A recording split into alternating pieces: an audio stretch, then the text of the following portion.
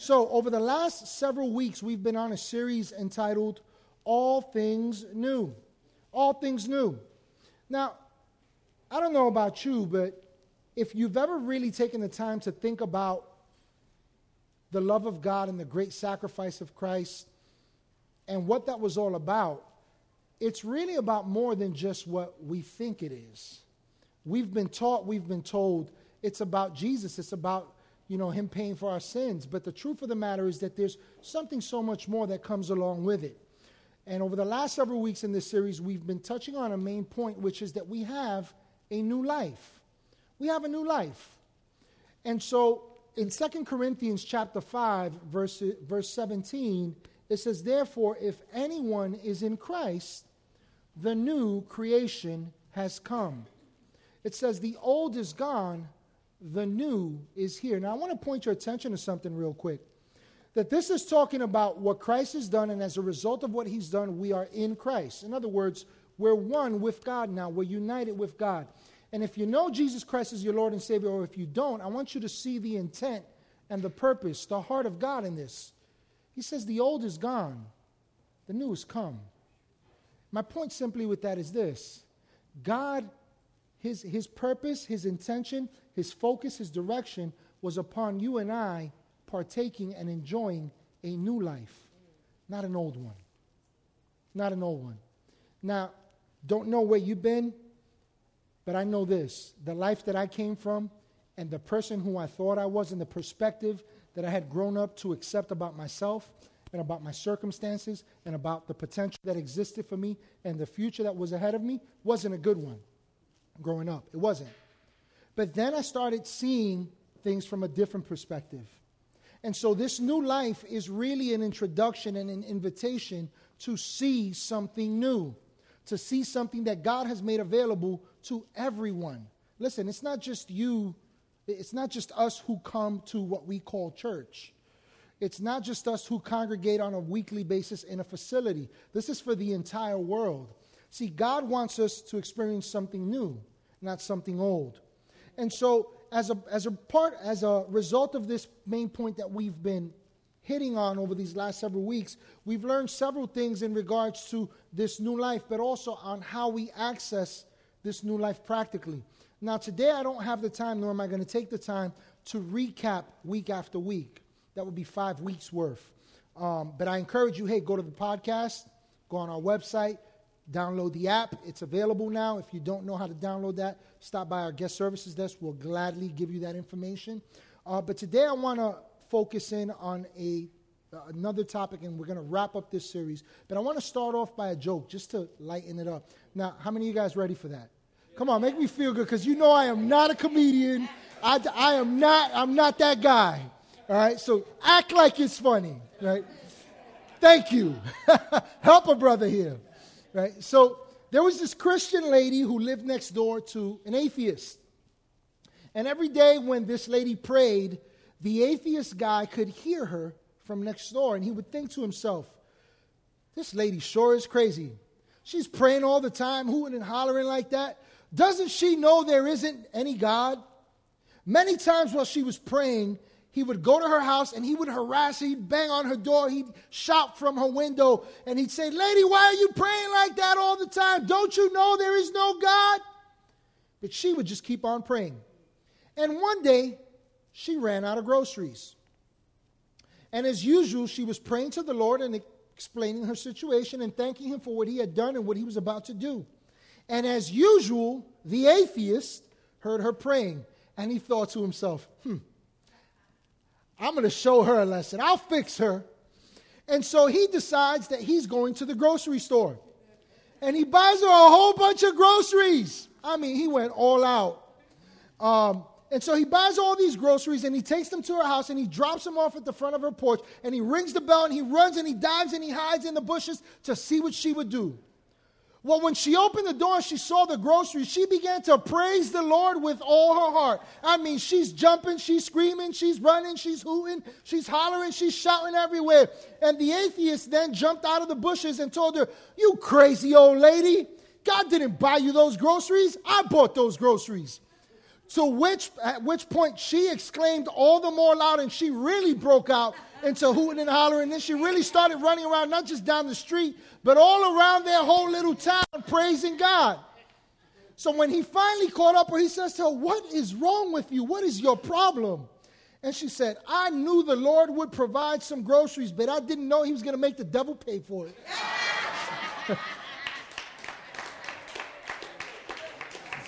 Listen, you guys almost got me thinking that was really funny.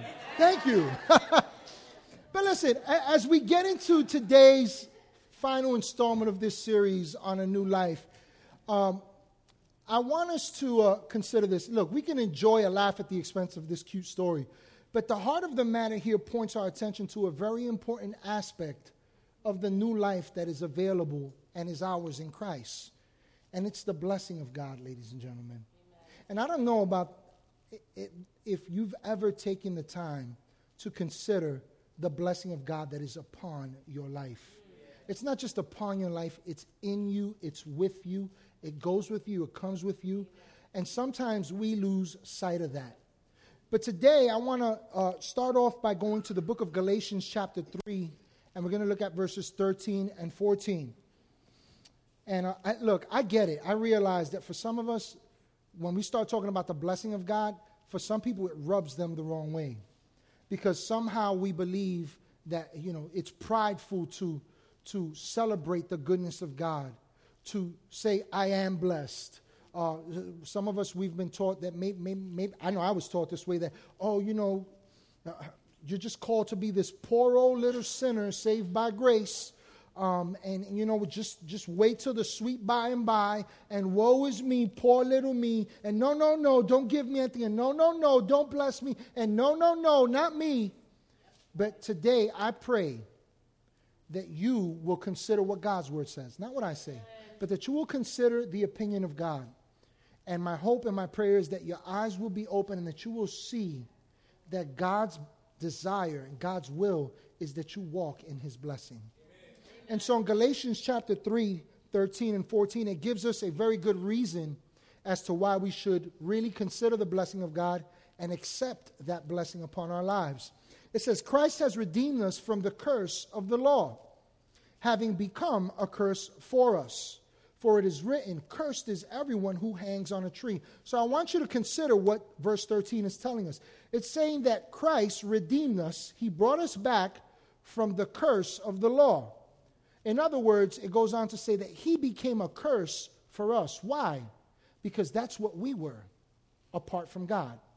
See, if all we do is try to relate to God according to our behavior, our standards, religion, quote unquote, the spiritual hula hoops that we go through that we've been taught about, the scriptures declare that if you try to justify yourself before God by your works, it says that Christ is of none effect to you.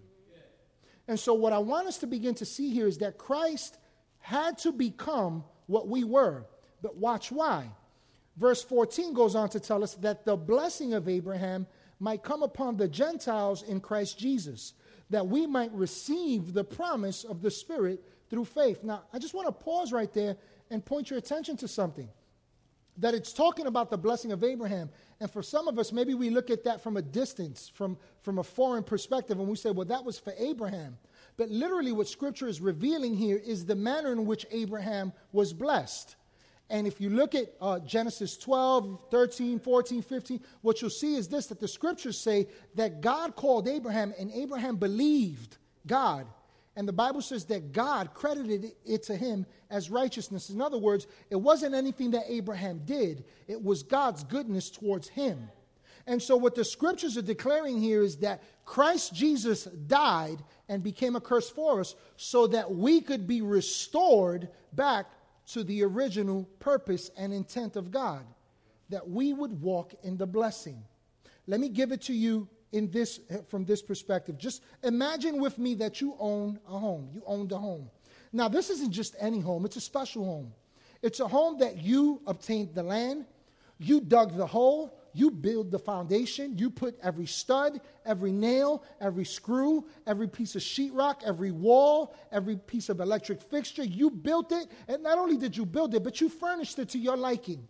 You painted it to the exact colors that you want. It is exactly what you wanted. It's the home of your dreams. But then one day, it's taken away from you. You lose it. And upon losing it, to your dismay over time, you repeatedly see over time that this home that you took such great care to make your own has fallen into disarray at the hands of another. The paint is faded. The roof is in shambles. The grass is overgrown. There are holes in the walls. The floor is ruined. It's leaking everywhere. And it breaks your heart to see this home day in and day out in that condition because you know what it was intended to be. You made it to be that way. But one day, the opportunity presents itself to get your home back. It's for sale. And it's for sale at a very high price because the people that are selling it know the potential that this home holds. They've priced it according to what it used to be. And so nobody's looking to buy it, but you are. Why? Because it's yours. Because you understand the value. Because you understand what it's supposed to be. Because you have every intention to restore it, to buy it back and restore it to the original state that you created it to be. Now, the implication here speaks of the word redeemed here. Notice that in verse 14 it says that Christ redeemed us from the curse of the law. In other words, Christ did not simply pay for our sin. He paid the ultimate price to bring us back unto himself as God always intended us to be. Amen. Now, I get it. For some of us, the whole idea of blessing, it's been misrepresented. It's been abused. I grew up in that era, in those times where it was, well, God will bless you if you just do this, and God will do that, and if you just do this, and I bless you, and this and that, and I've seen all the spiritual hula hoops. I get it. It's one of those things that it's almost like it gives us a bad taste in the mouth. But that only happens if we misunderstand the purpose of the blessing of God in our lives. And the truth of the matter is this. Turn with me in your Bibles to Genesis chapter 1, 26 through 29. The truth of the matter is this, that we have to look at how God originally created us to be in order to understand the purpose and the power of his blessing in our life. Amen? So Genesis chapter 1, starting at verse 26, says this. Then God said, quick question, who said? God. Oh, that was weak. Who said? God said, right? All right, so we should pay attention to who's speaking here. It says, then God said, let us make mankind in our image and in our likeness, so that they may rule over the fish in the sea and the birds in the sky, over the livestock and all the wild animals, and over all the creatures that move along the ground. And so God created mankind in his own image. The image of God, he created them, male and female, he created them. God blessed them, and he said to them, be fruitful and increase in number. Fill the earth and subdue it. Rule over the fish in the sea and the birds in the sky and over every living creature that moves on the ground. And then God said, I give you every seed-bearing plant on the face of the whole earth, and every tree that has fruit with seed in it. They will be yours for food. Now, I want you to consider what happened here. God creates man, and according to his declaration, he created man to be just like him. That's God's desire. And so God says, I've created you to be just like me. I've created you to rule. I've created you to be an authority. I've created you for all these things. But the key in all this is the role that the blessing of God plays. So just to point out some things to you, and then we'll get into this a little bit further.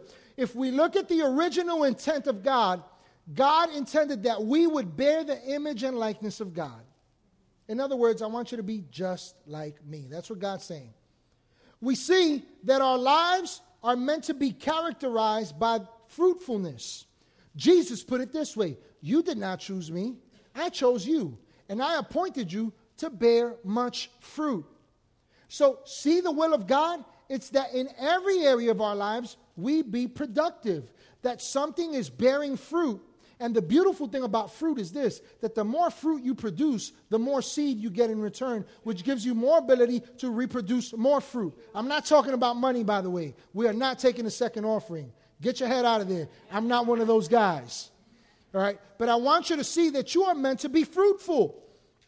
The Bible in Genesis, in these verses that we've read in Genesis, it also reveals to us that we were created, that we would rule and have dominion in every aspect of our life. That does not mean that you and I are meant to rule over people, that we're meant to be better than other people. But the truth is that you and I are meant to be at the head. You are created to resemble the authority, the goodness of God wherever you go. You're supposed to be the light, is what Jesus said. You're the salt of the earth. And so, in other words, wherever you go, there's supposed to be something that distinguishes you and gives you authority. And then lastly, what we see is that we would be fully provided for. That's in verse 29. God gives you the seed so that you can sow it. But I want to point your attention back to verse 28. If we could put that up, please. What we see is this, that it says that God blessed them. And he said to them, be fruitful, increase in number, fill the earth, subdue it. What's my point here? That what made this all possible was God's blessing. Amen. Listen closely. At creation, the blessing of God was not just upon Adam and Eve. It was a part of their identity and their purpose. And why is that important? Because this wasn't just God's plan at the beginning. It's still God's plan today. Thus, we can appreciate and understand this valuable truth. That what Jesus did was to restore us back to the place where he created us for. Amen. To resemble him and to operate in his blessing. Listen, whether you know it or not, here's today's big idea. Whether you know it or not, your life is marked by God's blessing. And let me say something to you. If you don't know Christ as your personal Lord and Savior, you're not excluded from that. It's available to all mankind. Because God's desire is that none should perish, but that all would come to salvation. That's all of us. And the blessing of God and the call to salvation is not about attending a facility. It's about a personal relationship with God. It's about discovering your purpose. It's about turning around. The Bible says that the goodness of God leads us to repentance. You know what that's really saying? It's saying that the goodness of God turns us around. It causes us to turn around. So if you're in a place, if you're in an area in life, if you're struggling in some regard, here's what the goodness of God invites you to discover where he's pointing you to, back where you were always intended to be. Amen. Like him and doing good. That's a good point. And so look, I understand that this is a topic that's been abused and misrepresented. But the reason that this has happened, and it still happens to this day, is because of a lack of understanding as to the purpose of the blessing of God. As we see in the beginning of all creation, while the blessing of God impacted every area of mankind's life, its purpose was to empower us to display the image of God and to do good, not just in our lives, but in all the world. How many of you would agree? We need the blessing of God. Can I take it a step further? How many of you would agree that it's God's will that you walk in his blessing? Let me ask you another question. How many of you desire to walk in the fullness of his blessing? Good. Well, if that's you, then guess what? The pump is primed, and you're ready to hear the word of God. Because listen, you're not created to struggle. You're not created for less than God's best. If that was the case, Jesus wouldn't have went to the cross. He paid too much a higher price for us to live less than his best. Amen? Amen? And so I want to point your attention to Ephesians chapter 2, verse 10, and I'm going to be reading from the Amplified version because I just love the way it amplifies it. It really bears out the meaning of this particular portion of Scripture. It says, for we, say, that's me. Tell somebody else, he's talking about me there. You need to know it's about you. He says, for we are his workmanship, his own masterwork, a work of art. Now, I want you to pause right there for a minute because in the original language, what it's saying is you are a masterpiece. You are an intricately created piece of art. Something never seen, something that's never entered the heart of men, something that doesn't make sense. But it's what God says you and I are created as. His masterpiece. And so it says, for we are his workmanship, his own masterwork, a work of art, created in Christ Jesus, reborn from above. In other words, you now have a new life, spiritually transformed, renewed, ready to be used for good works, which God prepared for us beforehand, taking paths which he set, so that we would walk in them, living the good life which he prearranged and made ready for us. Listen, there's this belief system out there that says if you're going through it, if you're going through hard times, if you're enduring some sort of sickness, if you're going through some sort of loss, just know that God, puts his toughest soldiers through the hardest battles. That is a lie from the pit of hell. And let me tell you why. Let me prove it to you from Scripture. Because what God says is, I know you as a masterwork. And because I know you as a masterwork, I've created you unto good works. I've blessed you. And so here's the thinking. Some people say, well, if I'm going through it, it must be part of God's plan, because God knows everything. God knows one thing, what he created you to be. And that's all good. It's like him. It's for him. It's blessed. It's to prosper. It's to do good things in life. Listen, you were created for more than maybe what you've been told. Listen closely. This is why we must be renewed in our understanding and know what God knows. Because God's plan is not for you to go through some of the circumstances you go through. That is not part of God's will. His will is good. And so it's important that we consider what Scripture says, because God's blessing has always been a part of the plan for your life.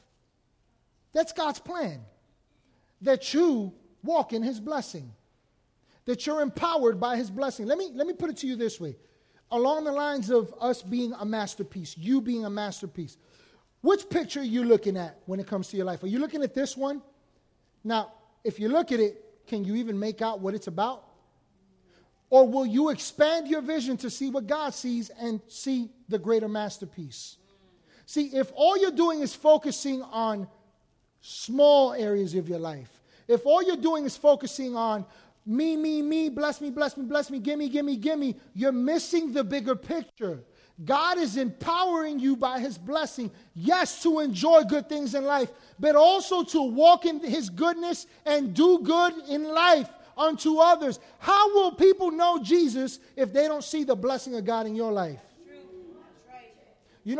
Since a young age, I was told, one day you're going to preach the word.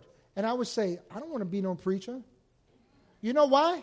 Because part of the example of a preacher that I had was someone who was broke, struggling in life, and they preached all this good stuff, but they lived a double life. It was hypocrisy. And they settled for less than God's best. And so for me, I would listen to this, I would look at this, and I would go, I don't want that. And what I came to realize is, it wasn't that they weren't any less blessed, it's just that they didn't know what the word says. Are you getting my point here?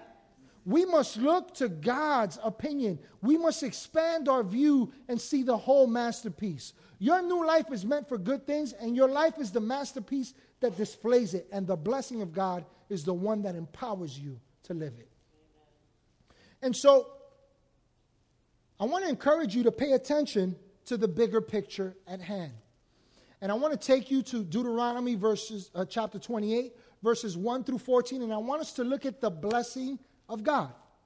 Here's a good example of the blessing of God. And so if you'll join me, we'll start at verse 1. It says, now it shall come to pass, if you diligently obey the voice of the Lord your God, to observe carefully all his commandments, which I command you today, that the Lord your God will set you high above all the nations of the earth. And all these blessings shall come upon you and overtake you, because you obey the voice of the Lord your God. Blessed shall you be in the city, and blessed shall you be in the country.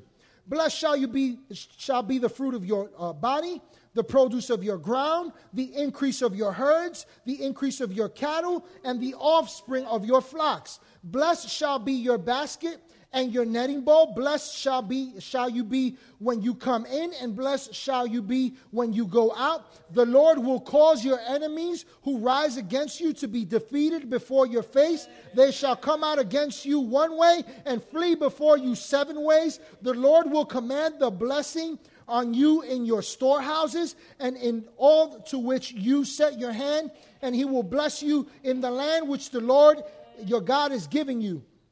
The Lord will establish you as a holy people to himself, just as he has sworn to you, if you keep the commandments of the Lord your God and walk in his ways. Then all the peoples of the earth shall see that you are called by the name of the Lord, and they shall be afraid of you. And the Lord will grant you plenty of goods in the fruit of your body, in the increase of your livestock, in the produce of your ground, in the land of which the Lord swore to your fathers to give you. The Lord will open to you his good treasure, the heavens, to give the rain to your land in its season, and to bless all the work of your hand. You shall lend to many nations, but you shall not borrow. And the Lord will make you the head and not the tail. You shall be above only and not beneath. If you heed the commandments of the Lord your God, which I command you today, and are careful to observe them, so you shall not turn aside from any of the words which I command you this day, to the right or to the left, to go after the gods to serve them, other gods to serve them. I want you to consider some things about the blessing of God. Verse 2 tells us that it overtakes us. That word overtake speaks of one that reaches out and secures a thing and takes hold of it. And so, listen, whether you're taking a hold of the blessing of God that is upon you or not, whether you are partaking of the blessing of God that is available to you or not, here's the truth, that God's blessing has taken a hold of you. Listen, if you're here and this is the first time you're hearing this, I want to invite you to consider this, that God has a blessing, a great blessing for your life. It's not based on just what material things. It's blessed on so much more. It's a complete quality of life. It's a complete empowerment to a greater purpose in life. It reveals God, not just to you, but through you. God has good purposes for you and I, and his blessing is inviting us to be overtaken by it. In verses 3 and 6, we see that it goes wherever you go. Now, I want you to consider this. I like the way Psalm 23 puts it. It says that his goodness and mercy shall follow me all the days of my life. This is the same guy that says, though I walk through the valley of the shadow of death, I'm not going to be afraid. Why? Because you're with me. Your rod and your staff, they comfort me. David was so conscious of God that he understood, no matter where I go, the blessing goes with me. Let me tell you why the blessing of God goes with you, why the Bible says that it comes in with you and it goes out with you, that you're blessed in the city and you're blessed in the country, because it's a part of your identity. You aren't just blessed. You are the blessed of God. That is your identity. And there is no shame, there is no pride in identifying with that.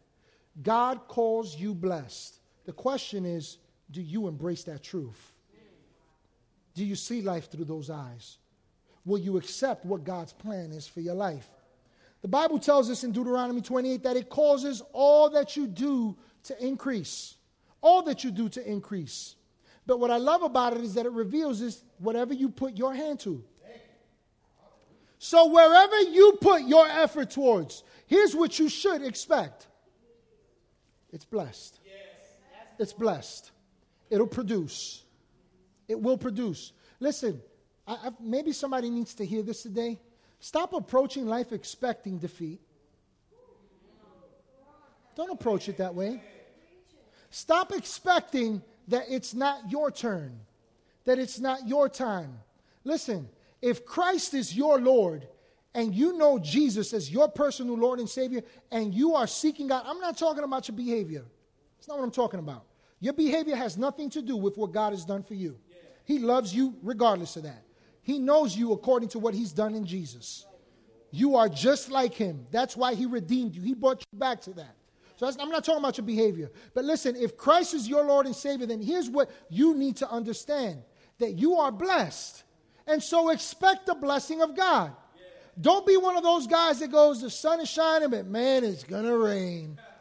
Don't be a Debbie Downer or a David Downer, whatever. Listen, open your eyes to the blessing that is upon you and expect it.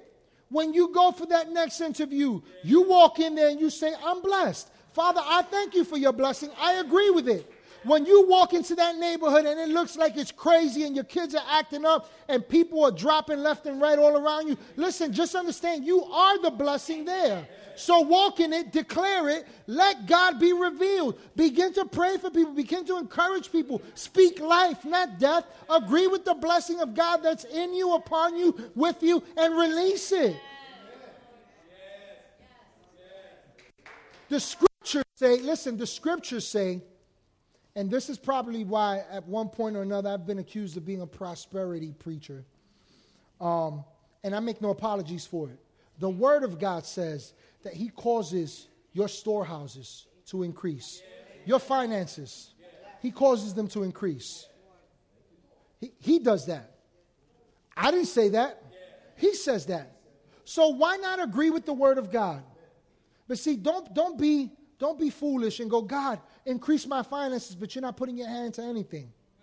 You have to cooperate with the blessing of God. The Bible says that He gives us the power to create wealth, right? But if your hands ain't put to anything, don't expect anything. So we have to agree with the blessing of God. And lastly, what we saw in amongst many things in Deuteronomy 28 is that it puts us in authority. It puts us in authority. But I want to point something out here that's very important. Deuteronomy 28 is after mankind fell, right? And so in the beginning, God gave us authority, right? To walk in His authority, to be like Him, to be fruitful and all that. But there was one thing that wasn't necessary then that the blessing of God now makes possible.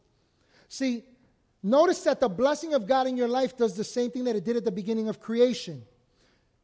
But there is one more thing that it does in Christ. It deals with the very thing that comes against God's blessing in your life now. It overcomes our enemies. Listen closely. The scriptures declare that your enemy will come at you one way, but they will flee from you in 7 directions. Listen to the blessing of God. It covers every area of our lives. Some of us today might be struggling with this, and you might say, well, how come it's not working for me? I'm so glad you asked that. Because I want you to consider the words of Jesus in Luke 11:28.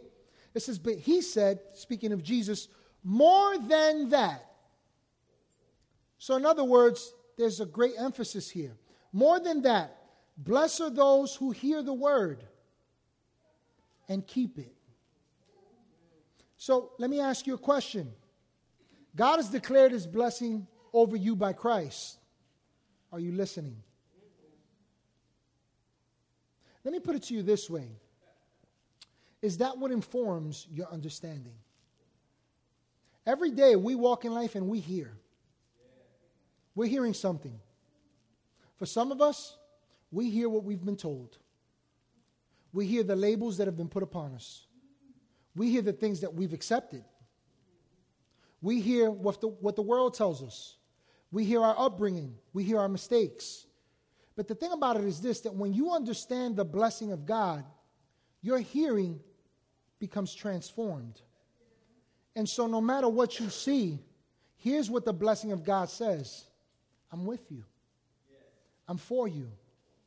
I've called you to be like me. You are like me.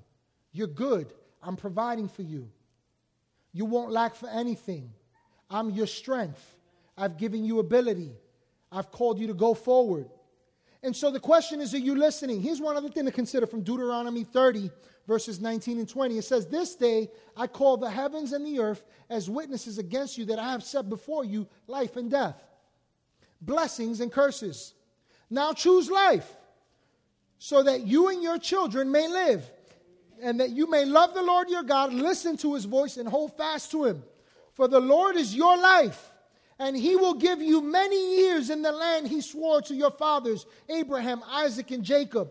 See, God's blessing is upon you, but you must choose to live in it. We must choose that. You can reject the blessing of God, although you have it. We can reject the blessing of God, though it's available to us. And so, for the next couple of moments that we have here, I want to introduce you to a portion of the Bible in the life of two women. One named Naomi, and the other one named Ruth. And I'm going to point you to a few portions of this account that the Holy Spirit gives us through God's Word. But for the most part, I'm going to kind of just tell you the story with the hope that you'll go back and you'll check out the book of Ruth for yourself.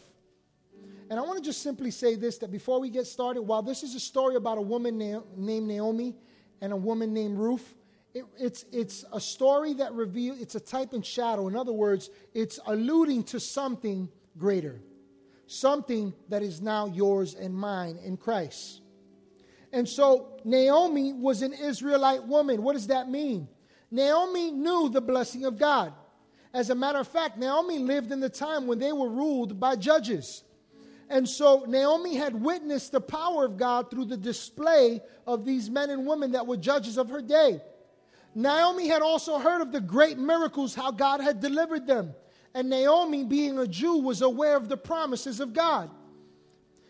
But the Bible tells us that though she knew all this, though we understand that she knew all this, there came a time when a famine struck the land. And her husband Elimelech made the decision with Naomi to take their family, Naomi, Elimelech, and their two sons, and to take them away from Israel and to take them to a land called Moab, where the ways of the Lord were uncommon. And the reason why they went there was because they heard that there was food. So remember that point. They leave Israel. They leave where the people of God are in search of some food at a place that is far from what is common to God. And so the Bible says that they get there and you would think things got better, there's food. But the reality is that things got worse. As you study the story for yourself and you go back to it on your own time this week, I want you to realize that things actually got worse for them. See, first thing that happens is Naomi's husband dies. Her husband dies. The next thing that happens is that her two sons take wives from the people of Moab. Now you might say, man, that's cause for great celebration. But you see, the Moabites were pagan people. They rejected the promises of God. They had their own gods. They had their own ways. And so what ended up happening with Naomi's sons is that instead of drawing closer to God, they grew further apart. But to make matters worse, after 10 years of being married to these women, both Naomi's sons die.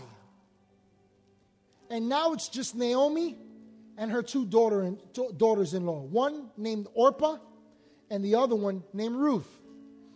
And so the Bible says that there comes a point where Naomi says, I'm going back to Israel. How many of you would agree that the situation is bleak? It's gotten real bad for Naomi. And so Naomi says, I'm going back to Israel. She tells her daughter-in-laws, go back to your households, to your parents. Go back to your gods.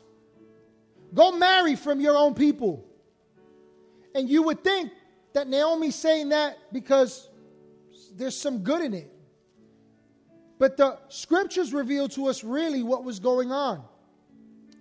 In Ruth chapter 1, verse 13, the second half, Naomi says this, it's more bitter for me than for you. Notice that she doesn't say it's more better.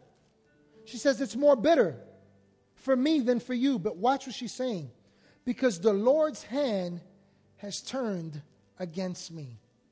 I want you to consider where Naomi finds herself at this juncture in her life.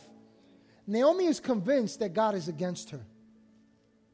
She's gotten to such a point in life that she believes, God, you don't love me. God, you're not for me. God, you've withdrawn your blessing from me. God, you've left me. But the thing about it is this, that Naomi tells him, leave. You don't want any part of being around me. And one of her daughter-in-laws, Orpah, says, you know what? I'm out. See ya. Wouldn't want to be ya. Ruth, on the other hand, says, no, I'm not leaving you. Now watch what Ruth says. Ruth says, where you go, I'll go. Where you live, I'll live. The God you serve will be my God. And so that doesn't quite make sense if you consider it. Because what she's saying is, the God that you're blaming is the God that I'll follow. If you'll go there, I'm going there. Ruth was in for something greater, as we'll see in this story. But I have to warn you that while it looks like this story is about Ruth, this story is really about Naomi. And this story is really about you and I. And so Naomi returns to Israel. And when she gets there, the people of Israel are excited. As a matter of fact, they say to themselves, the scriptures record, can this be Naomi? And so in Ruth chapter 1, verses 20 and 21, we see Ruth's response to their excitement and their question. She says, don't call me Naomi. Let me pause right there. According to the times and cultures of these times, when you had a child, you named them, you were professing something over them. It was either a blessing or a cursing. Naomi's name literally means my delight. And so I want you to consider what Naomi's saying. She says, don't call me a delight. Don't call me Naomi. Instead, she says, call me Mara. The word Mara means bitter. She says, call me Mara, because the Almighty has made my life very bitter. Now listen closely to what she says. I went away full, but the Lord has brought me back empty. Why call me Naomi? The Lord has afflicted me. The Almighty has brought misfortune upon me. I want you to see that Naomi had become so convinced that God's hand was against her that she rejects the blessing declared over her at birth through her name. She completely disassociates herself with what God had purposed her for. And instead of living in her blessing, she lived in a state of bitterness. Let me point something out to you here. When you're unaware of the blessing of God, life gets harder than what it needs to be. Listen closely. When you live life unconscious of the blessing of God, you'll live like you're not blessed. You'll get those results. And so, let me point something else out to you about this to you. Notice that in verse 21, Naomi talks about when she left Israel. Now, remember when we read this earlier? When I was sharing with you earlier? She leaves with her husband because they believe they're in lack. They leave in search of food. But listen to what Naomi says in verse 21. She says, I went away full. Let me point something out to you. Naomi and her family leave Israel believing that they're in lack. But as Naomi reflects, here's what she realizes. No, we were really blessed. And so watch what she now says. She says, I went away full, but the Lord has brought me back empty. Something is short-circuited here. She's missing something. Naomi was blessed despite the famine from which her family ran from. They didn't lack anything. The blessing of God was there. But they lived less than the blessing that was upon them when they went in search of something less than the blessing of God. Ladies and gentlemen, we can do that sometimes with our lives. God says, stay here. Follow this path. Listen to my instruction. Trust my goodness towards you. Trust my provision. Trust my promises. Trust the truth of my word. And sometimes what we do is we say, nah, I'm lacking.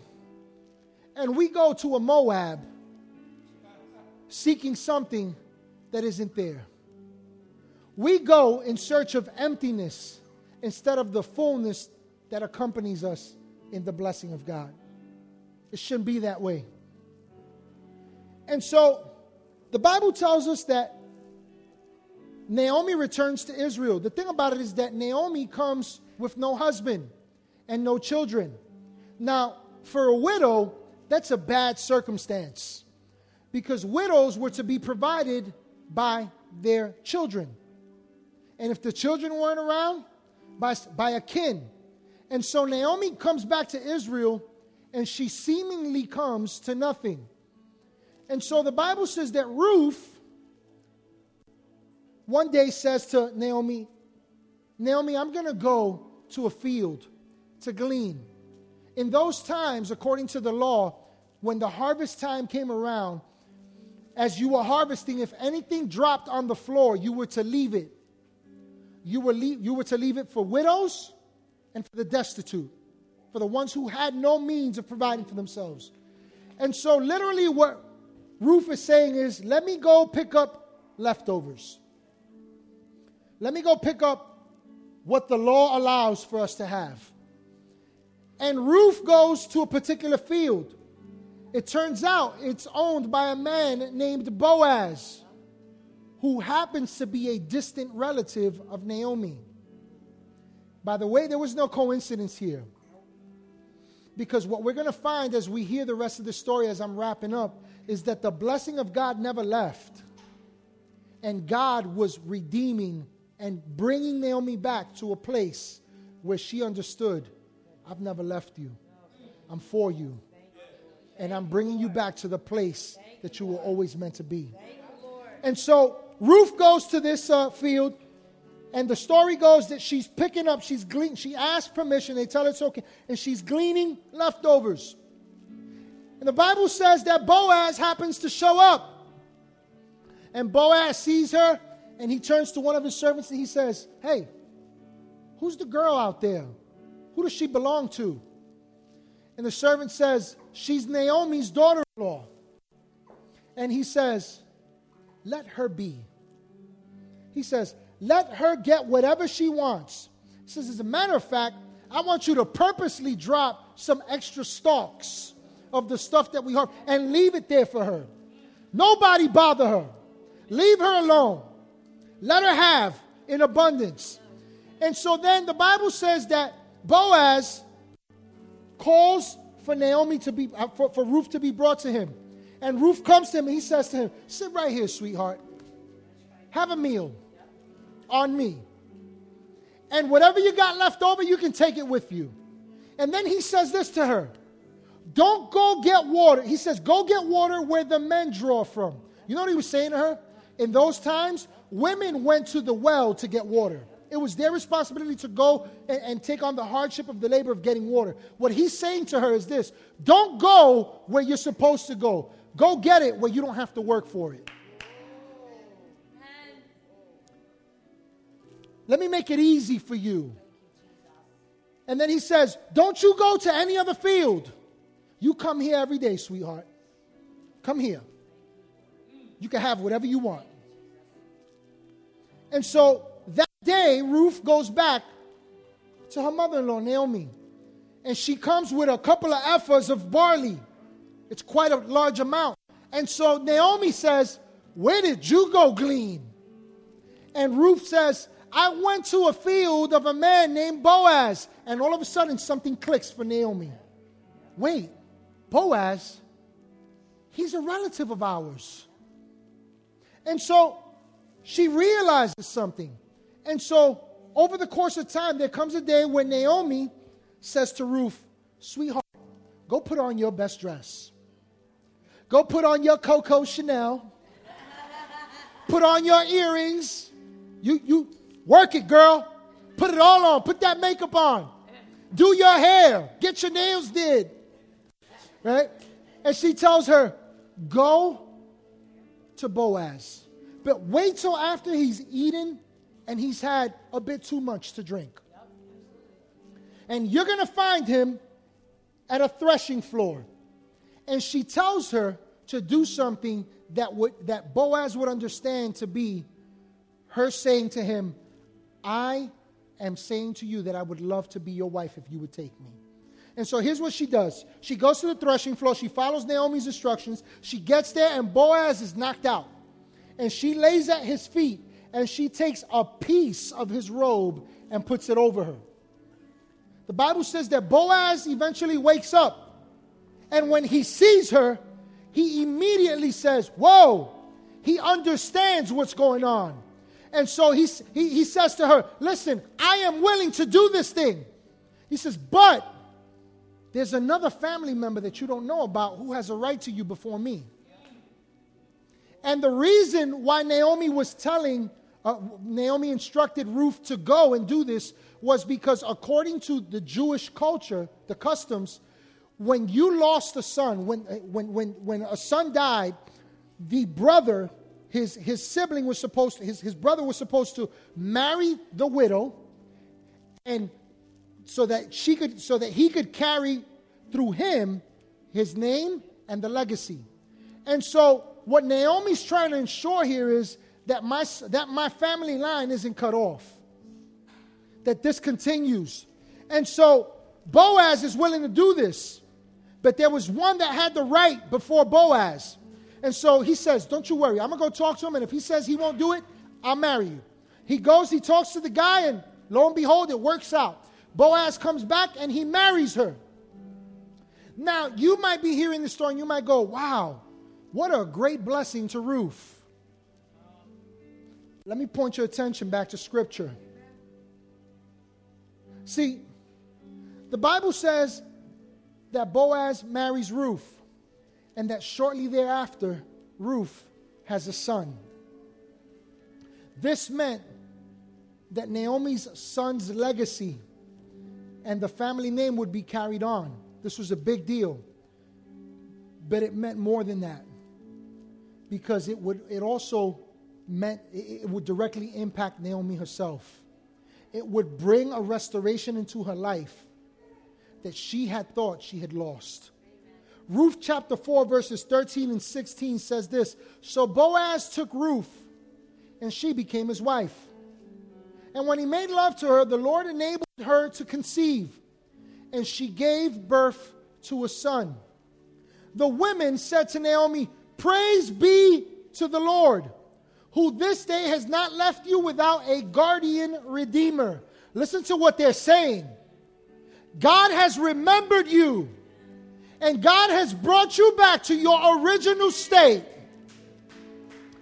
Watch this. They say, may he become famous throughout all Israel. Look at what they're saying about this child.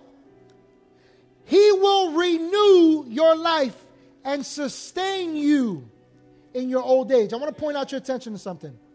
That it was the blessing of God that was now at work in her life that was restoring back to her new life. New life. And the one that would sustain her. It says, for your daughter-in-law who loves you and who is better to you than 7 sons has given him birth. Then Naomi took the child in her arms and she cared for him. And the woman living there said, Naomi has a son. And they named him Obed. He was the father of Jesse, the father of David. Now, as I said, this book is entitled Ruth, but it's about so much more than Ruth. It's an account of the goodness of God towards his people and how the power of his blessing overtakes us and leads us and restores us back unto new life. Listen, Naomi believed that she was doing something good for Ruth. But what Naomi didn't realize was that God was doing something better for her. I want to point your attention to this, that the blessing of God gives us the power to live a new life in Christ and to sustain us unto eternity. Let me prove that to you. Notice that the Bible says that the woman said to her, Naomi has a son. In other words, God has restored to you what you lost, is what they're saying. And they named him Obed. But here's the thing about Obed. Obed was the father, became the father of a man named Jesse, who was to be the father of David, who was the very one that God said, this is a man after my own heart. And through this man and through his lineage, I will bless all mankind and I will bring forth a Savior. And so watch this. God took someone in complete bitterness, in complete hurt, in complete brokenness, misunderstanding the goodness of God. And God said, I'm unwilling to leave you there. And I will empower you and buy you back and bring you to where I've always intended you to be. And a son comes. And through that son, listen, not only did it bless Naomi, ladies and gentlemen, we're blessed because of it. We have Jesus because it came through that line.